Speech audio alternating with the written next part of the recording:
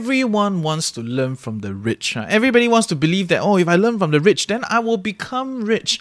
And I get it, right? It's very alluring. They look like they're living a good life and blah, blah, blah. I'm not shitting on the rich. But what I want you to think about it is, do you have millions of dollars? Are you born into a mansion? Do you have a childhood where whatever you want to do, you can do and the resources are just there? The reality is you don't. So all these second generation wealthy people, or a lot of people that, call themselves like self-made or huge ass success, when you go and look at their background, right, they come from middle upper class, right? The family has a very stable financial situation and all that jazz. So there are a lot of backstories that are not being put forth when the rich talk about their success and their ideas and their tips.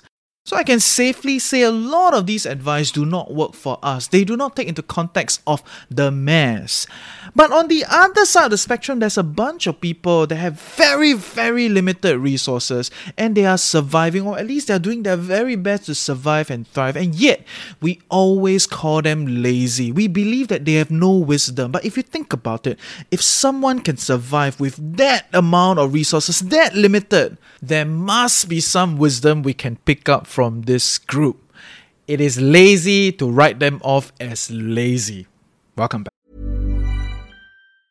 I'm Sandra, and I'm just the professional your small business was looking for. But you didn't hire me because you didn't use LinkedIn Jobs. LinkedIn has professionals you can't find anywhere else, including those who aren't actively looking for a new job, but might be open to the perfect role, like me. In a given month, over 70% of LinkedIn users don't visit other leading job sites. So if you're not looking on LinkedIn, you'll miss out on great candidates like Sandra. Start hiring professionals like a professional. Post your free job on linkedin.com/people today. Good morning, everyone. I welcome you to another day with the Financial Coconut. In our podcast, we're debunking financial myths, discovering best financial practices, and discussing financial strategies that fits our unique life. You get it. Ultimately empowering us to create a life we love while managing our finances well. My name is Reggie, aka your Chief Financial Coconut, and today I want to talk a little bit about this bunch of people that a lot of us believe that they have no wisdom. A lot of us don't think about learning from these guys, and that is the poor. And I want to begin by saying that I'm not romanticizing their situation. I'm not saying that, small have small beauty lah, those kind of rubbish. No. But the very fact is, given that this bunch of people live in such a constrained resource environment and yet they survive and continue to make progress in whatever little ways that they can, or even just surviving with that limited amount of resources, there are definitely some interesting ideas that we can pick up from and integrate into our lives. And trust me, a lot of these ideas that I'm going to share with you are very readily integratable. Like, you can actually adopt and use these things and potentially build yourself further. And I know some people will be like, you want me to become poor? You want me to learn from the poor and become poor? I'm like, oh my goodness, relax guys, okay? The reality is the mainstream media and also a lot of other forces have come together to coalesce around, smearing the poor, putting them in a certain light, putting them in a certain image. Let me just give you a little bit of example, right? If you don't yet know, okay, in the mainstream media, there's usually only two kinds of narrative for the poor. One is they're lazy, they're not doing anything. The other is, oh my God, they work so hard, they blood, sweat, tears, and they try their very best, send their kids to school. It's only these two narratives, right? Everything in between doesn't really matter. Everything in between doesn't really exist. And there's a lot of negative narrative that's being put on the poor, like, they're going to exploit our social system if we expand, more social support, like we're going to make free healthcare, free education, all these poor people are going to exploit it. And, so to me, it's like, it's just a joke lah, right? To expect the poor people, if the poor people can exploit any resources in the first place, they wouldn't be poor. My goodness, which kampong you come from? Right? It is the wealthy people that are exploiting the system. They are very smart to kind of find the loopholes of these things and compound their money, try to find different spots to pull resources in. Like, you expect the poor to how bad can the poor oh my God, how horrible can the poor be? How much resources can they exploit? It is a joke. It is funny, right? Just think about it. What can the poor do to you? Ask for money, lor. Right, that's probably the worst. What's the worst? Maybe they try to do armed robbery and all that. But Singapore as a system has made it very, very difficult for them to do that. The penalty is even worse. Whereas the people that are wealthy have a lot of resources, there are a lot of strategies for them to exploit, directly and indirectly affecting you. Them frying up property prices gonna affect you. Them slushing their money elsewhere to avoid tax gonna affect you. And them being your bosses, whatever they think, how they cut, how they arrange wages, are gonna affect you. So if you think about it, is the rich people more powerful to exploit the system and play around with these things? Or are the poor people really that able to exploit welfare systems? Funny, right? Yeah, it's just food for thought for all of you to think about it. I'm not saying the rich people are evil, neither am I saying the poor people are like saints. No, it is just smashing some of this narrative that maybe in your head that's been funneled through mainstream media for a while to come to a common understanding that, hey, not all poor people are the same. There are a lot of other poor people that are, not the, very pity work, very hard, try to send their kids out, or like very lazy, do nothing, every day just collect welfare. No. I come from a family that I think it's not the most well-to-do, maybe middle, low, and I have extended family that struggle, right? That means I have uncles and aunties that work for like thousands of dollars a day. Not a day. A day they will not be struggling. Thousands of dollars a month. So that's their monthly wage for a very, very long time. And by no means do I think they're lazy. They work 2 jobs, 3 jobs, so that they can get the extra to support my cousins, my relatives, so that, I can go for a little bit of tuition, buy a little bit of stuff, so that they can invest in their kids in the future, and all that, right? So there's a lot of all these things that are not being shown in media. Of course, times have changed. We have come to a better position, right? We have wage support, we have progressive wage. All these are great stuff. I support them, right? But the reality is a lot of people still think the poor are lazy and not doing anything, which in my worldview is different, because maybe you don't come from that kampong, but I do come from that kampong, and I've seen a lot of to me they are the most hardworking people. How many people can work 2 to 3 jobs and still try to take care of the family and organize weekly events and all that, right? So it gives me a very different view of the poor. And for clarity's sake, when I say the poor, I'm saying people that are like working for like thousands of dollars. I think there was some report, I cannot remember exactly what is the report in Singapore, that was saying like, thousands of dollars is the minimum requirement to live in Singapore. And I think the internet went crazy. It was like, thousands of how to live?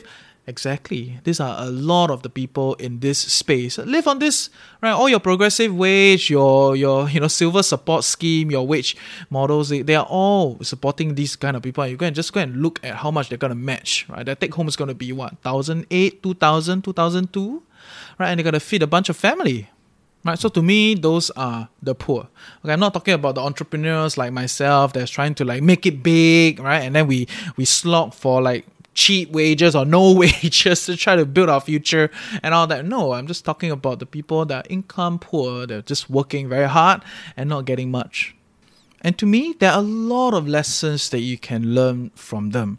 And this brings me to point number 1, and that is the power of the slums. To be exact, Singapore don't have slums, or at least not visibly. You don't see it, right? You don't see the whole house next to a house, like back to back, build, and then like this whole, they congregate around the mountains. No, you don't see that, right? But there are a lot of rental housing around that feels kind of like a slum, right? Which is just like the state builds 1 room, 2 rooms for all of them, and then they just kind of put everybody in. And Toa Payoh, I think Bendime has some old stuff. Where I stay in Tampines, there are also some rental flats. So a lot of these spaces are pseudo slums. But barring aside that idea, what is the power of the slum? If you think about it, okay, just in a traditional sense of how you imagine slums from the movies, or at least from some of your travels to what people call third world countries, the power of the slum is, instead of building 4 walls, you only need to build 2 walls. You build 2, I build 2, the next person built 2, the next person built 2, and then we have our quarters covered.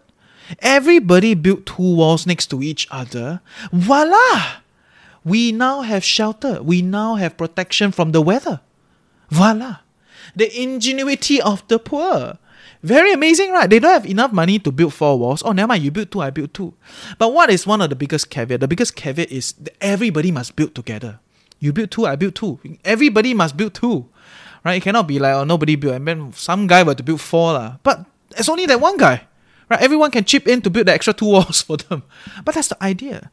The power of the slum is collective, coming together.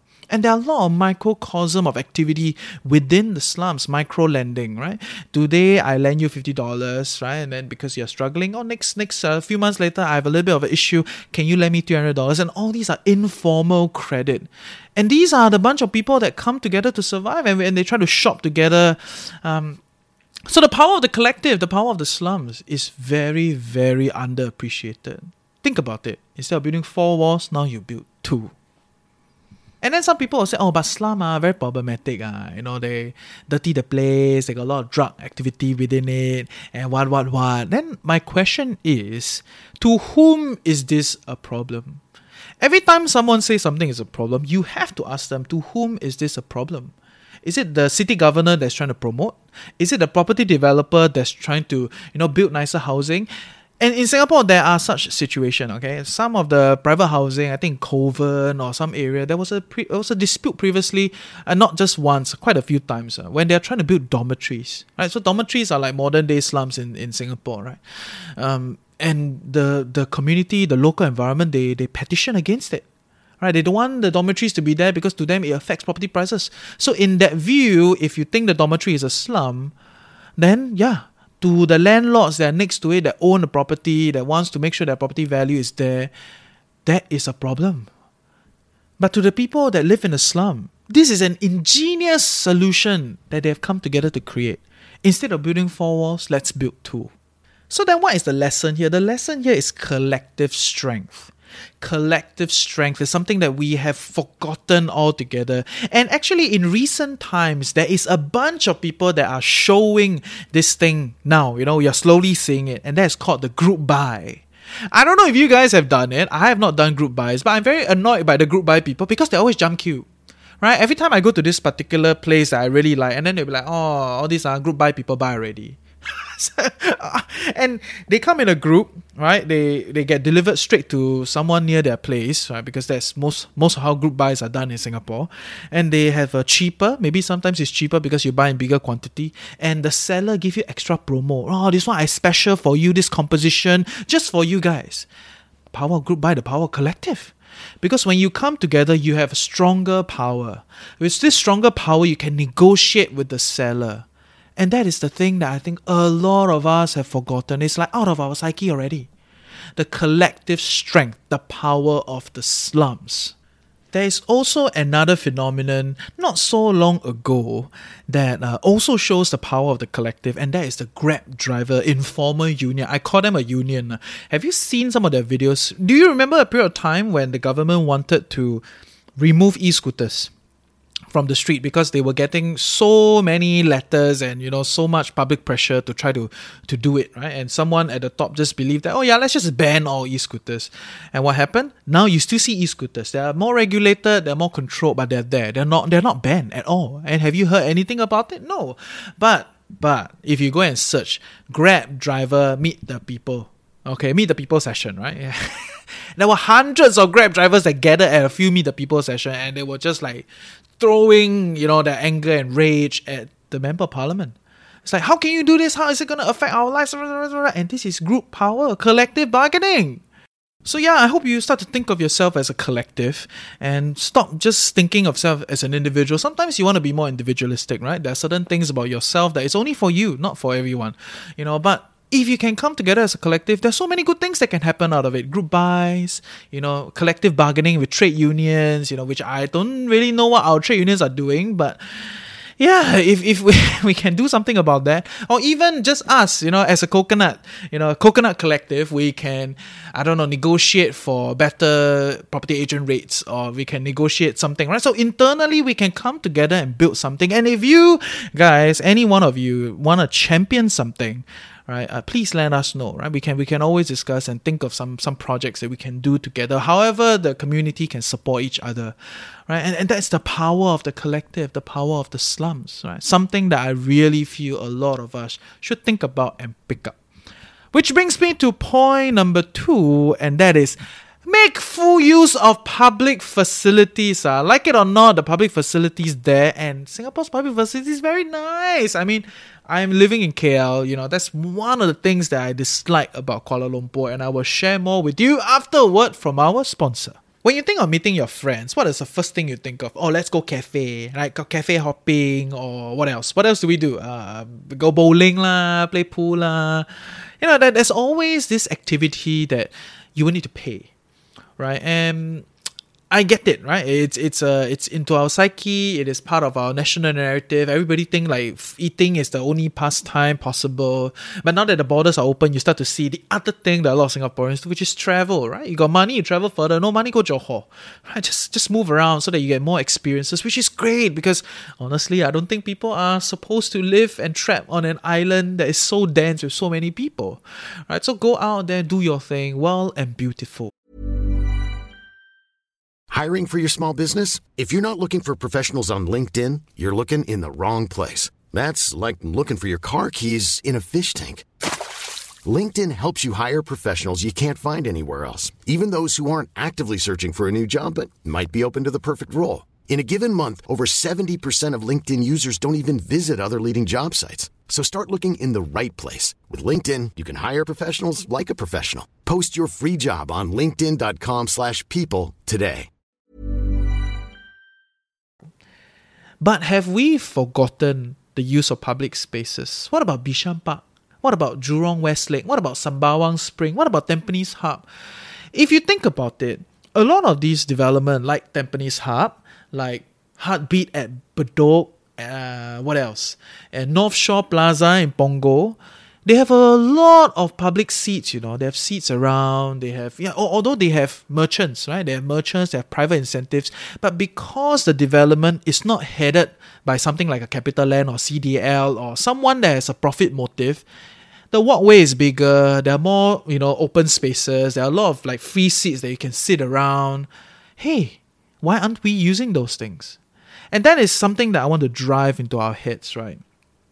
If you spend your time in places that are profit driven, okay, like a cafe, like a mall, then inevitably they have to pack a lot of people inside and they have to turn over the table. Let's just take cafe and malls, okay, these two things. Singaporeans spend a lot of time there, right? So let's just take cafe. I'm sure the very popular ones, right, they'll put this thing on the table, say, limited to 1 hour. Now this got 45 minutes on. They need to turn the tables because the rent here is crazy. And if they don't turn the tables, they cannot make enough. So after 45 minutes, you got to go or you got to order extra. Some people don't even let you order extra. They force you to go. This is a requirement because they have a profit motive. And if you look at the malls, you ask yourself, why the mall always so populated? And when so many people, the malls still do more promotion, more activity, organize things at the foyer, try to pull more people in, blah, blah, blah. Why? Because they are profit driven. They need to bring people in. They need to bring a crowd in so that they can substantiate the kind of rent that they are charging their merchants. And this is the fundamentals of capitalism. It's not this person evil, that person evil. No, it is just the parameters of the game. But when you go to all these other places that have no profit motive like Bishan Park, okay, let me put it to you this way, right? If CapitaLand were to run Bishan Park, right, you will start to see push carts around. Every corner will have a push cart. It's like, oh yeah, sir, want to buy cotton candies. Because they need to monetize. But the reality is because this is part of NParks, it's all the public facilities, your beach, your parks. They've done a great job in cleaning them up and making it free for you to use. So why aren't we using it? Right? Brew your own tea. I mean, you go to the cafe, right? A tea bag, they just dump it into the hot water and then they serve you $8, $7, Pearl of the Orient. Why not brew your own tea, bring it to all these public places which are very beautiful and very comfortable and just hang out there, right? Jurong Lake, okay, if you don't have, I give you an idea. Jurong Lake, Tampines Hub, what is the others? East Coast Park is beautiful, everybody knows that. Just try this with Sembawang, North Shore Plaza and Punggol. So some of these places are great and beautiful, and the poor are amazing at using public facilities, not because, they like mesmerize and they want to go minimalist, just because they have no options, they have no choice. Right? They cannot afford to go to the cafe. They cannot afford to, go into the malls. Or the mall, they don't charge entrance fee, but you feel inferior when you cannot buy and all that, right? And that's a different problem altogether. Yeah, but They make use of public spaces on Sunday. If you go to Fort Canning, right, all your domestic workers are there. Right, they have colonized the whole Fort Canning because Fort Canning is beautiful and they have found that it's beautiful. They hang out there, great, good on them. Right, and you see all these uncles, aunties, they downstairs play chess, they gather around Chinatown, they sit there, right, $1 to get to Chinatown. You're senior citizen, when you're senior citizen, hopefully got concession. Okay, $1 go to Chinatown, play chess with your friend, drink a few kopi, right, and after that, then go back home. Right, because they don't have a lot of resources, they have limits on what they have. They are great proponents of public facilities. They use it inside out. And I think more of us should use it. Right? So if you can use more of these, you will learn to appreciate that in a non-profit space, there's less pressure. Right? Because they are not trying to turn the tables, they're not trying to force a lot of people in. So low density, you can spend as much time as you want, nobody's going to chase you. And maybe other than the other people that want to use the place, then they keep circulating you. Right? When I'm at Bishan Park, I feel that, this person like sit very long already. When are they moving away? But the idea is there, right? Non-profit, you have a lot of more capacity, more time, more space to do it. And yeah, you can then allocate your money to do something else. Right? Because like it or not, we are, the middle income or middle high, some of you listening in. And yeah, you still have to make choices. You are not part of the ruling class where you have endless amount of resources. You can do everything. And if you can kind of cut back on some of these spending that you have always done intuitively because you didn't know there are other options. Now that you know there are other options, hey, why not try something else? Allocate the money somewhere else. I'm sure you have other things you want to spend on. Which brings me to point number 3, and that is to learn all the basic skills of life. Things like cooking, sewing, fixing things. Amazing. Okay, I have a good friend of mine, and she also doesn't come from a very well-to-do family. And sometimes when I go to her place, which is where her uncles live, right? Oh my god, there's no IKEA things. It's just like wooden planks that are being like screwed together, and it's like everything on their own, and they find all sorts of scraps to make it work. And to me, that's amazing. They're not going to call a contractor in, hey, this one lao zui, the leakage, what to do? They go to the DIY shop, fix it on their own. Right? Say, hey, the light bulb spoil, can you come and fix it? What the hell? People cannot even fix light bulbs these days. Right? And if you think about it, if you can't do all these things, so what if you have a lot of money and you want to shift abroad? It's going to be very hard. Right? If you can learn to cook, you learn to sew, learn to fix things, small little things here and there, you're going to be so much stronger in terms of your survivor. Right? You can do so much more. Of course, once again, the poor, they don't have the resources to call a contractor, to always eat out. That's why they learn all these things. And if you talk to them, right, wow, they have some of the best food, they have some of the best things because they are maestros, because they cannot go to the restaurant and every day you cook, you think you will not become better. Of course you become better. Every day you do something, you become better. Right? So I'm sure you've been to one of those friends' house where they're not the most prosperous, but hey, the food is amazing, the ama can cook, the auntie can cook, and you wonder why. There's no secret. The secret here is they keep doing every day and they think about it. Right? And so do you think they are lazy? They're not. They're performing and thriving in whatever limited situation that they have. And so this is something that I feel more of us should do, right? Learn to cook, learn to sew, learn to fix things. And there's an organization that is going around that I think it's pretty interesting. It's called Engineering Good, right? They organize different activities to teach you how to fix little things, how to solder, how to screw, and all that. And I think we should do more of that, right? We should bring back the engineering spirit, we should bring back the fixing, the builder mentality that we used to have. There was a period of time long gone in the 80s and the 90s where Singapore was a hub for engineering. We were building a lot of things, right? But today, no lah. If you go to Tuas, you take the MRT to Tuas, which you can. You take the MRT to Tuas, there's nothing, all warehouses. There's no activity. You don't see a lot of vibrancy there, right? So I hope more of us can do this. And that's not to say that after you learn all these life skills or these little life skills of life, then you no longer outsource, you no longer look for contractors. Hey, if the problem is very big, right, look for the contractor, of course. If you are very busy, right, look for the contractor, of course. But if you can, okay, if you learn all these things, in my view, right, I feel like I'm more survivable. Like I can survive. Right, when I know all these things, I feel less afraid of the world. Because I know how to do these things. It's just that I got no time, so I outsource to someone else. Right, and these are some basic things, not some high-level corporate monetization ideas that I hope, more of us can do to build your confidence to live. And yeah, these are some lessons from the poor, essentially. Even when we're on a budget, we still deserve nice things. Quince is a place to scoop up stunning high-end goods for 50 to 80% less than similar brands. They have buttery soft cashmere sweaters starting at $50, luxurious Italian leather bags, and so much more. Plus, Quince only works with factories that use safe, ethical, and responsible manufacturing. Get the high-end goods you'll love without the high price tag with Quince. Go to quince.com/style for free shipping and 365-day returns. And with that, I'm going to sum up the 3 lessons from the poor. The poor do all these things, and it's not about mesmerizing their life, but recognizing that within the limited resources that they have, these are some interesting ideas that we can pick up. Number 1 is the power of the slum, essentially the power of the collective. Think about it, instead of building 4 walls, now you build 2. Everybody build 2, and we can come together and build a quality of life that, given our resources, may not even achieve previously, right? So things like group buy, trade unions, collective bargaining, all these are very powerful, and I hope that we can rethink about them and come together as a collective once again and drop the whole individual idea, because as much as you want to believe that you're Superman, the reality is those things don't exist, okay? Number 2 is make full use of public facilities. A lot of us, when we think of hang out with friends, we go cafe lah, go to the malls lah. These days there's a bit of hiking, which is great, good stuff. Cycling is also a thing, good stuff. All right, but if you can make use of public facilities more, you realize that in public facilities, there's no excessive commercialization. Nobody's always trying to make you spend money, and nobody's really trying to chase you.